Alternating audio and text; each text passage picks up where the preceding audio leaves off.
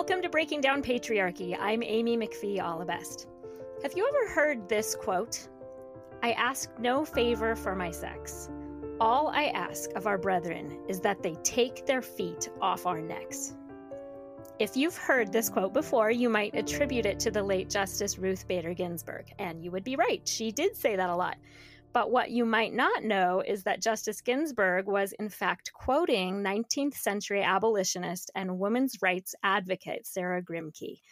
Today, we will be reading the document that contains that quote, a series of letters from Sarah Grimke to fellow abolitionist Mary S. Parker in 1838. These letters were later published under the title Letters on the Equality of the Sexes and the Condition of Woman. And this book is known as the first sustained argument for equal rights written by a woman in the United States. Before we start, I want to welcome my reading partner today, Rebecca Archibald. Hi, Becca. Hi, Amy.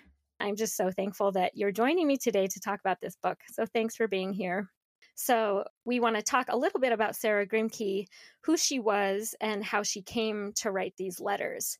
Becca and I will take turns kind of talking through her bio. And Becca, why don't you start us off at the beginning of her life? Okay. So Sarah was born in South Carolina on November 26th in the year 1792. She was the sixth of 14 children. Her father was a rich planter, an attorney, and judge in South Carolina, and at one point, Speaker of the South Carolina House of Representatives. So he was kind of a big deal. Sarah's early experiences with education shaped her future as a feminist and an abolitionist. Throughout her childhood, she was keenly aware of the inferiority of her education when compared to her brothers. While her brothers went off to Yale, she was educated by private tutors on subjects appropriate for young women of her class, including French, embroidery, painting with watercolors, and playing the harpsichord. Her father allowed Sarah to study geography, history, and mathematics from the books in his library and to read his law books. However, he drew the line at her learning Latin, which that just seemed hilarious to me. Like, why Latin? But that was the line for him. She was prevented from pursuing her dream of becoming an attorney because it was considered unwomanly. Sarah's mother, Mary, was a dedicated homemaker and an active member in the community. She was a leader in the Charleston's Ladies Benevolent Society, and her many charitable activities kept her from developing close relationships with her children. Sarah developed a connection to the enslaved people working on her father's plantation, which greatly upset her parents. From the time she was 12 years old, she spent her Sunday afternoons secretly teaching Bible classes to the young slaves on the plantation. Her parents claimed that literacy would only make the slaves unhappy and rebellious, making them unfit for manual labor. And besides, this activity was illegal. Teaching enslaved people to read had been prohibited since 1740 in South Carolina. Sarah secretly taught Hetty, her personal enslaved girl, to read and write. Years afterwards, she reflected on the incident, and I just love this quote because it just really captures her spunk. She said, quote, I took an almost malicious satisfaction in teaching my little waiting maid at night, when she was supposed to be occupied in combing and brushing my locks. The light was put out, the keyhole screened, and flat on our stomachs before the fire, with a spelling book under our eyes, we defied the laws of South Carolina. End quote. But when her father discovered this rebellion, he was furious and nearly had Hetty whipped. This made Sarah realize that breaking the rules in this way would be dangerous for Hetty and her other friends, so she stopped teaching them to read in fear that they would get in trouble. Interestingly, Sarah's father told her that if she had been a man, she would, quote, have made the greatest jurist in the country, unquote. Sarah believed her inability to get higher education was unfair. She also wondered at the behavior of her family and neighbors, who encouraged slaves to be baptized, to attend worship services, but did not consider them true brothers and sisters in faith. So from a very young age, Sarah had an acute awareness of both gender and racial injustice. She believed that religion should take a more proactive role in improving the lives of those who suffered most. Her religious quest took her first to Presbyterianism. She converted in 1817. After moving to Philadelphia in 1821, she joined the Quakers, whom she had learned about in an earlier visit with her father. The Quakers were an egalitarian sect of Christianity with female ministers, and they were also outspoken critics of the practice of slavery, so she converted wholeheartedly. However, she encountered conflict within the Quaker community because she was too radical even for them. She encountered resistance when she tried to lead Quaker congregations, and she protested church segregation by sitting in what was termed the colored section with the African American members. Recounting her move from South Carolina to Pennsylvania, Sarah said, quote, "As I left my native state on account of slavery and deserted the home of my fathers to escape the sound of the lash and the shriek of tortured victims, I would gladly bury in oblivion the recollection of those scenes with which I have been familiar. But this cannot be. They come over my memory like gory specters and implore me, with resistless power, in the name of a God of mercy, in the name of a crucified Savior, in the name of humanity, for the sake of the slaveholder as well as the slave, to bear witness to the horrors of the Southern prison house." That gives me chills to hear you read that, Becca. It's an amazing quote. It's an amazing quote. Okay, picking up, in the spring of 1827, Sarah returned to Charleston. So she had been in the North and she went back to her home in the South to, quote, save her younger sister, Angelina, from the limitations of the South. Sarah was 35 at the time and Angelina was 22, so a much, much younger sister. Angelina visited Sarah in Philadelphia from July to November of that same year, and then returned to Charleston, committed to the Quaker faith. So she converted, I believe, in the North with Sarah. In November of 1829, Angelina joined her sister in Philadelphia full-time. And for years, Angelina called Sarah mother, as Sarah was both her godmother and her primary caretaker. Sarah and Angelina began speaking out against slavery, and abolition leaders in New York and Boston recognized the unique possibilities presented by Sarah and Angelina as spokespersons for the cause because they had grown up on a slaveholding plantation. So the Grimke's underwent training in New York City where they practiced the anti-slavery message before small, largely female audiences. Soon they were judged ready for larger things and were called to a series of lectures in the greater Boston area. And in front of crowds ranging from several hundred to well over 1,000, the Grimke's traveled from town to town, addressing in total more than 40,000 people that were sometimes, curious and supportive, but sometimes very hostile listeners. And I've read accounts of groups of almost mobs outside of churches where they were speaking, throwing rocks through the windows and yelling and picketing, but really growing almost violent. Sarah and Angelina became passionately involved in the anti-slavery movement, and they met the famous abolitionist Lucretia Mott. And it was around this time that Lucretia Mott let Sarah borrow her copy of Mary Wollstonecraft's book, A Vindication of the Rights of Women, which had been written the year Sarah was born in 1792. Lucretia Mott apparently kept a copy of this book on her coffee table, and she lent it out to many men and women who would just come over to her house. Isn't that an amazing detail? I love that detail. I love that too. I just love how that brings it to life. These people all kind of knew each other and were connected to each other and working in real time in these causes. So anyway, as the sisters lectured on the abolition circuit along the East Coast, they, as we talked about, faced really harsh criticism, and their public speeches were seen as unwomanly because they spoke to mixed gender audiences, which they called them promiscuous audiences at the time. And they also publicly debated men who disagreed with them about slavery. And this was just too much for the general public of 1837 because they were speaking in churches and other venues that frequently drew large hostile crowds of men, as I said, yelling and threatening them and throwing rocks through the windows. And Sarah and Angelina sometimes commented that they didn't know whether these rabidly angry protesters were more furious about their anti-slavery message or about the fact that they were women having the audacity to speak publicly to men about it.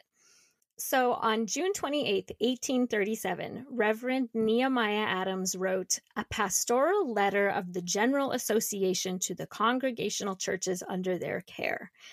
This pastoral letter outlined the official stance of the clergy, or at least his view of the clergy in whatever the General Association was at the time, but about the abolitionist movement. So this letter said that first, such controversial subjects as abolitionism were not to be imposed on the faithful as fit matter for debate. Second, the letter warned ministers to avoid talking to or otherwise accommodating those who introduced such matters to their congregations.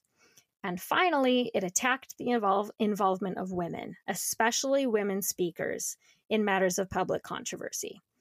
Sarah had already begun a series of letters regarding women's rights, but when she read those letters, she was predictably infuriated. She must have been irate. All three of can those you points. imagine? I'm irate just hearing like the title of the letters and then reading them. I'm sure like my blood pressure was like through the roof. Anyway, so Sarah had already started writing these letters about women's rights, and so when she read those letters from the Reverend, she kind of switched gears, and she started addressing him in those letters. So these letters were written between July 11th and October 20th in 1837, and she addressed these letters to the president of the Boston Anti-Slavery Society, Mary S. Parker. There are 15 letters in this compilation, and Becca and I have each chosen a couple of them to highlight. Becca will start with letter 1, and then we'll just take turns sharing the main points from a couple of letters each. So take it away, Becca. Okay, letter 1 is titled The Original Equality of Woman.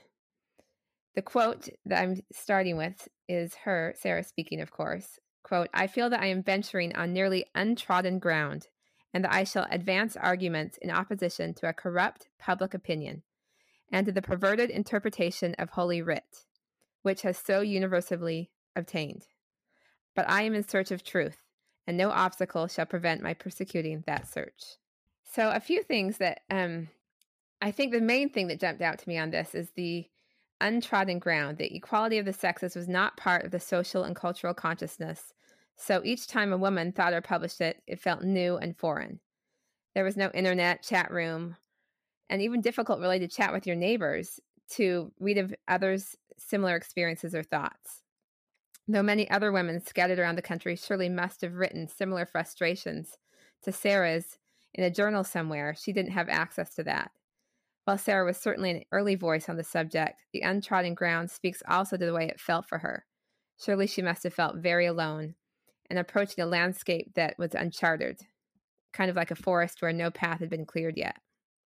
Yeah, each woman feels like she's the first one to do it. Each woman feels like she's, just as you pointed out, Becca, that she's on untrodden ground because women have never had access to the writings of the women who came before them because they weren't published and they didn't get passed on.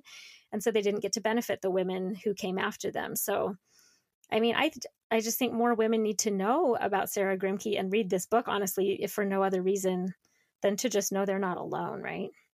I agree. And when you feel those epiphanies or those intense experiences, you feel alone. You feel like it's personal and yet universal at the same time. Her diction also stands out to me. Her, the use of the word corrupt and perverted, such strong and acrid language. Not only is it an effective rhetorical method because it immediately establishes the cultural and religious views of the day as decrepit, decaying, diseased, which sets up the truth as the antidote, but also allows, you just feel that you're wanting something to cure this disease. And she had so many enforcers of other versions of truth in her life, and it cost her so much to give up those enforcers in this search for truth. Yeah. Okay, on to the next quote. Quote, in examining this important subject, I shall depend solely on the Bible to designate the sphere of women, because I believe almost everything that has been written on this subject has been the result of a misconception of the simple truths revealed in the Scriptures, in consequence of the false translation of many passages of Holy Writ.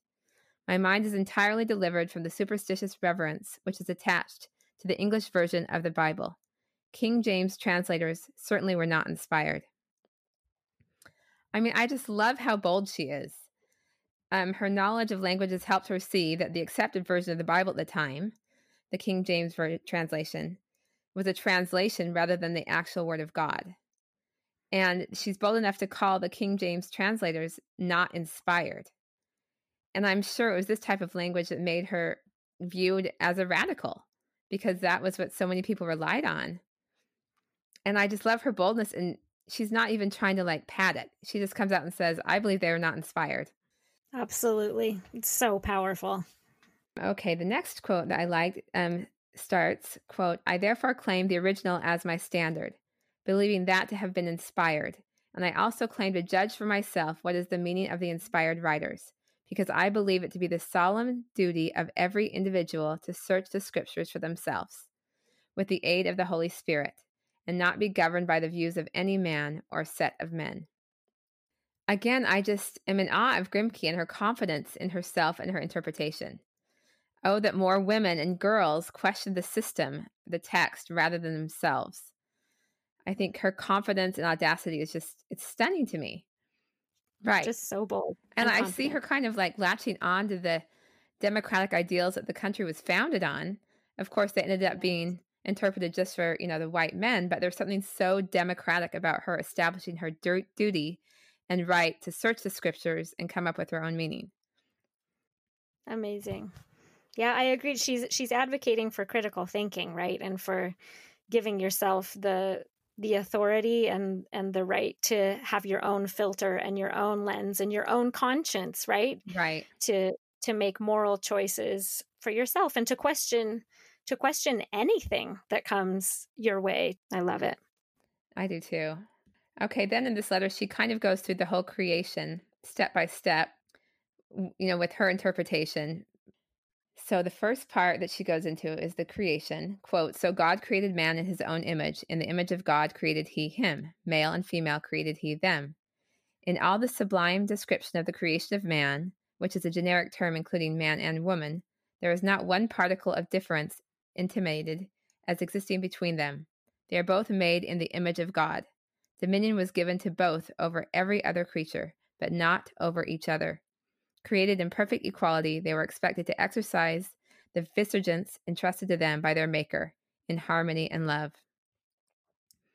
I love how Grimke says that creation was already, quote, swarmed with animated beings, quote, capable of loving and obeying and looking up to him. Like man did not need another subservient companion or a little, a puppy dog looking up and adoring him. Like we needed two partners that had, talents and minds and hearts, free agents, endowed with intellect to work together. Okay, so then on to the fall. Quote, had Adam tenderly reproved his wife and endeavored to lead her to repentance instead of sharing in her guilt, I should be much more ready to accord to man that superiority which he claims. They both fell from innocence, and consequently from happiness, but not from equality. And then she ends near the end of the letter with this, quote, here then I plant myself. God created us equal. He created us free agents. He is our lawgiver, our king, and our judge. And to him alone is woman bound to be in subjection. And to him alone is she accountable for the use of those talents with which her heavenly Father has entrusted her. One is her master, even Christ. In addition to reiterating the claim of equality here, I love how she owns being a free agent. She sets that off by dashes on both sides for emphasis. Dash, he created us free agents, then another dash. A free agent makes choices and answers and accepts the consequences. Adam was as accountable as his choice as was Eve. They were both free agents, and in the end, they both have to answer to God, with the only mediator being Christ. I so value Grimke claiming her right to her own revelation, her own thought, her own voice. And again, it feels so democratic. So great. And I just have to say, don't you feel like so many of these letters, I was like highlighting almost every paragraph we had. I know. I'll go on now to letter 3. Okay, so letter 3 is the pastoral letter of the General Association of Congressional Ministers of the state of Massachusetts. So in this letter, Sarah writes to Mary Parker that in the first 2 letters, she had not yet seen the pastoral letter by the Reverend Nehemiah Adams, and now she's seen it. And of course, this is the letter that we talked about that warned Christian congregations to not get their heads all twisted up by abolitionism and also not to listen to female speakers because that was inappropriate. So Sarah now has some responses for Reverend Nehemiah Adams.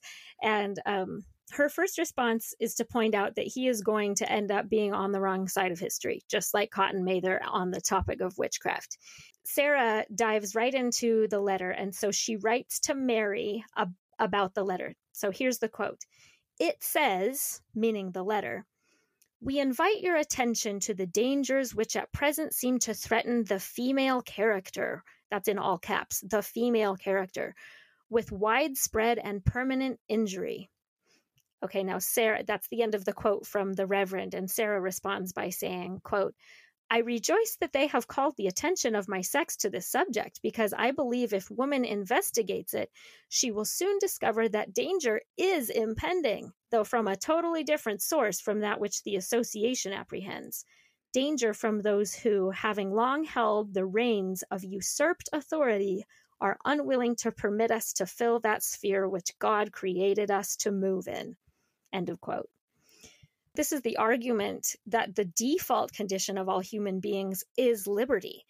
And so she argues that men have stolen that liberty. They've usurped it. And I think that's a stronger argument. And then the second point that I thought of is she points out that Reverend Adams and the other ministers think that they're protecting the female character from, quote, widespread and permanent injury. And she says, "Wow, thanks for worrying about us. That's so nice." But actually, like she points out, actually, it's your own rules that are putting us in danger because they're not allowing us to achieve our potential and to be agents of our own lives. Okay, let's see. So the next quote that I wanted to pull is, quote, "Men and women were created equal." That's in all caps again. Created equal. "They are both moral and accountable beings, and whatever is right for man to do is right for woman." Jesus makes no distinction between the virtues that men should have and the virtues that women have. Christian virtues are Christian virtues, she says, and we should all be striving to cultivate them. So I thought that quote was just super important. Oh, I totally agree. And it's more evidence, for Grimke that being a Christian doesn't mean just accepting norms, especially norms that don't espouse equality or truth. Absolutely. And she just had total confidence that her cause was just and that God backed her up. Well, that's all I have for letter 3. So I think you have the next one. Okay, this is letter 8. We're jumping all the way to letter 8, and this is called "On the Condition of Women in the United States." Okay, in this next quote, Grimke is talking about marriage. Quote, "For this purpose, more than for any other, I very believe that the majority of girls are trained. In most families, it is considered a matter of far more consequence to call a girl off from making a pie or a pudding than to interrupt her whilst engaged in her studies. All I complain of is that our education consists so almost exclusively in culinary and other manual operations." And I kind of had to laugh at this, one, because I love a good chocolate pudding and I can fully appreciate, the emotional joy of that, but mostly because to my modern ear, it sounds silly to value food over intellect. Okay, back to the text. Quote, "They seldom think that men will be allured by intellectual acquirements, because they find that where any mental superiority exists, a woman is generally shunned and regarded as stepping out of her, quote, appropriate sphere," end quote. This gives a window to me into the courage it took Grimke to step out of her, quote, appropriate spheres. She broke from her homeland of South Carolina, her family, her religion, her traditions, and, left all of those spheres. She was willing to kind of give it all up and to rely on her own intellect, her own heart, and also her faith. Okay, the last quote I wanted to focus on in this letter begins, quote, "I cannot close this letter without saying a few words on the benefits to be derived by men as well as women from the opinions I advocate relative to the equality of the sexes. Many women are now supported in idleness and extravagance by the industry of their husbands, fathers, or brothers, who are compelled to toil out their existence at the counting house or in the printing office or some other laborious occupation, while the wife and daughters and sisters take no part in the support of the family and appear to think that their sole business is to spend the hard-bought earnings of their male friends.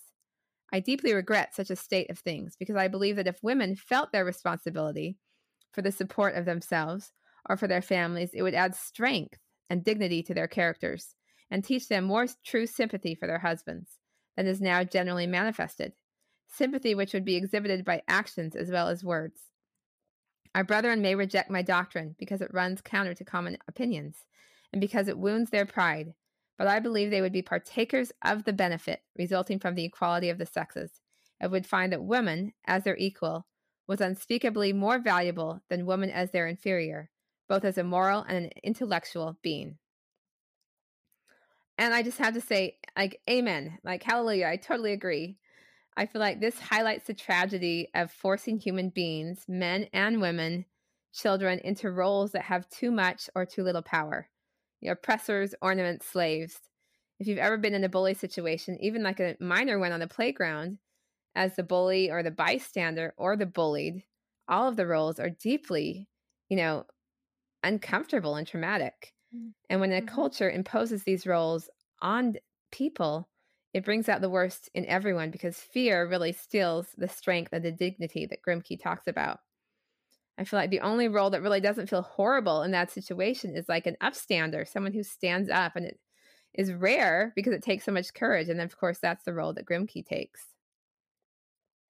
Yeah, that's such a great analogy, the bully on the playground and how it's traumatizing for everybody.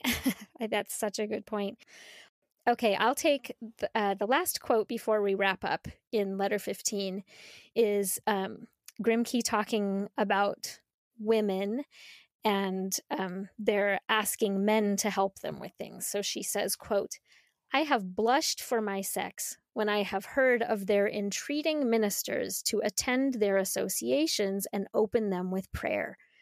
The idea is inconceivable to me that Christian women can be engaged in doing God's work and yet cannot ask his blessing on their efforts, except through the lips of a man. I have known a whole town scoured to obtain a minister to open a female meeting, and their refusal to do so spoken of as quite a misfortune. Now, I am not glad that the ministers do wrong, but I am glad that my sisters have been sometimes compelled to act for themselves. It is exactly what they need to strengthen them and prepare them to act independently. I love the message of like, dig deep. Right. Dig deep and figure out the own answer to your question, your own solution to your problem. And when she says, I think this is exactly what girls and women need to strengthen them. If they can't find a man to say that prayer for them, then it actually is good for you to think, oh, well, then what can I do about it? And is my prayer powerful enough? And is my intellect powerful enough? I think that's the empowering message that I definitely would want to give to girls. So yes, I love how she says sometimes compelled to act, when they're compelled to act for themselves, is exactly what they need to strengthen them, to prepare them to act independently. Exactly. Well, what a great discussion, Becca. There, as we said, there is so much more, and I just highly recommend listeners reading the whole thing. It's just so chock full of wisdom and great examples. But as we wrap up, is there like one key point or a takeaway that you want to share, Becca? Let's see. I mean, I think something that stood out for me was that at the end of every letter, all 15 letters, Grimke ends the letter, quote, thine in the bonds of womanhood, unquote. And while bonds could have been referring to her relationship with Parker, meaning their shared experience of being women, I initially read it as bondage. And each time I would read it at the end of the letter, it just felt heavier and heavier. It seemed to communicate the heaviness of her experience living in the bondage of a society where other human beings were traded and sold, and her own choices being so restricted and helping that, that practice be abolished. Despite every reason to be cast down and broken by her own experience of living, side by side of that, being traumatized, she used it to try to lift and better the world. I've noticed that I don't notice bonds or, something that's keeping me back until I try to move and they restrict that movement. And Sarah's movement was trying to abolish slavery. She kept getting restricted in her efforts because she was a woman. She had such a unique perspective on slavery. And both her and her sister Angelina's courage, their determination, their perseverance, it just amazes me continually at how they were willing to just persevere to change the world. That's amazing. And she's really a hero to me. The Grimke sisters shaking things up as women leaders also is what got the wheels in motion for the whole women's rights movement and the eventual passage of the 19th Amendment as well. So I think of her like a prophet and a hero, and I've loved spending time in her company as we've read these letters. So anyway, well, Becca, thank you again so very much for being here and doing this project with me. I'm so grateful. Thanks for sharing all of your amazing insights today.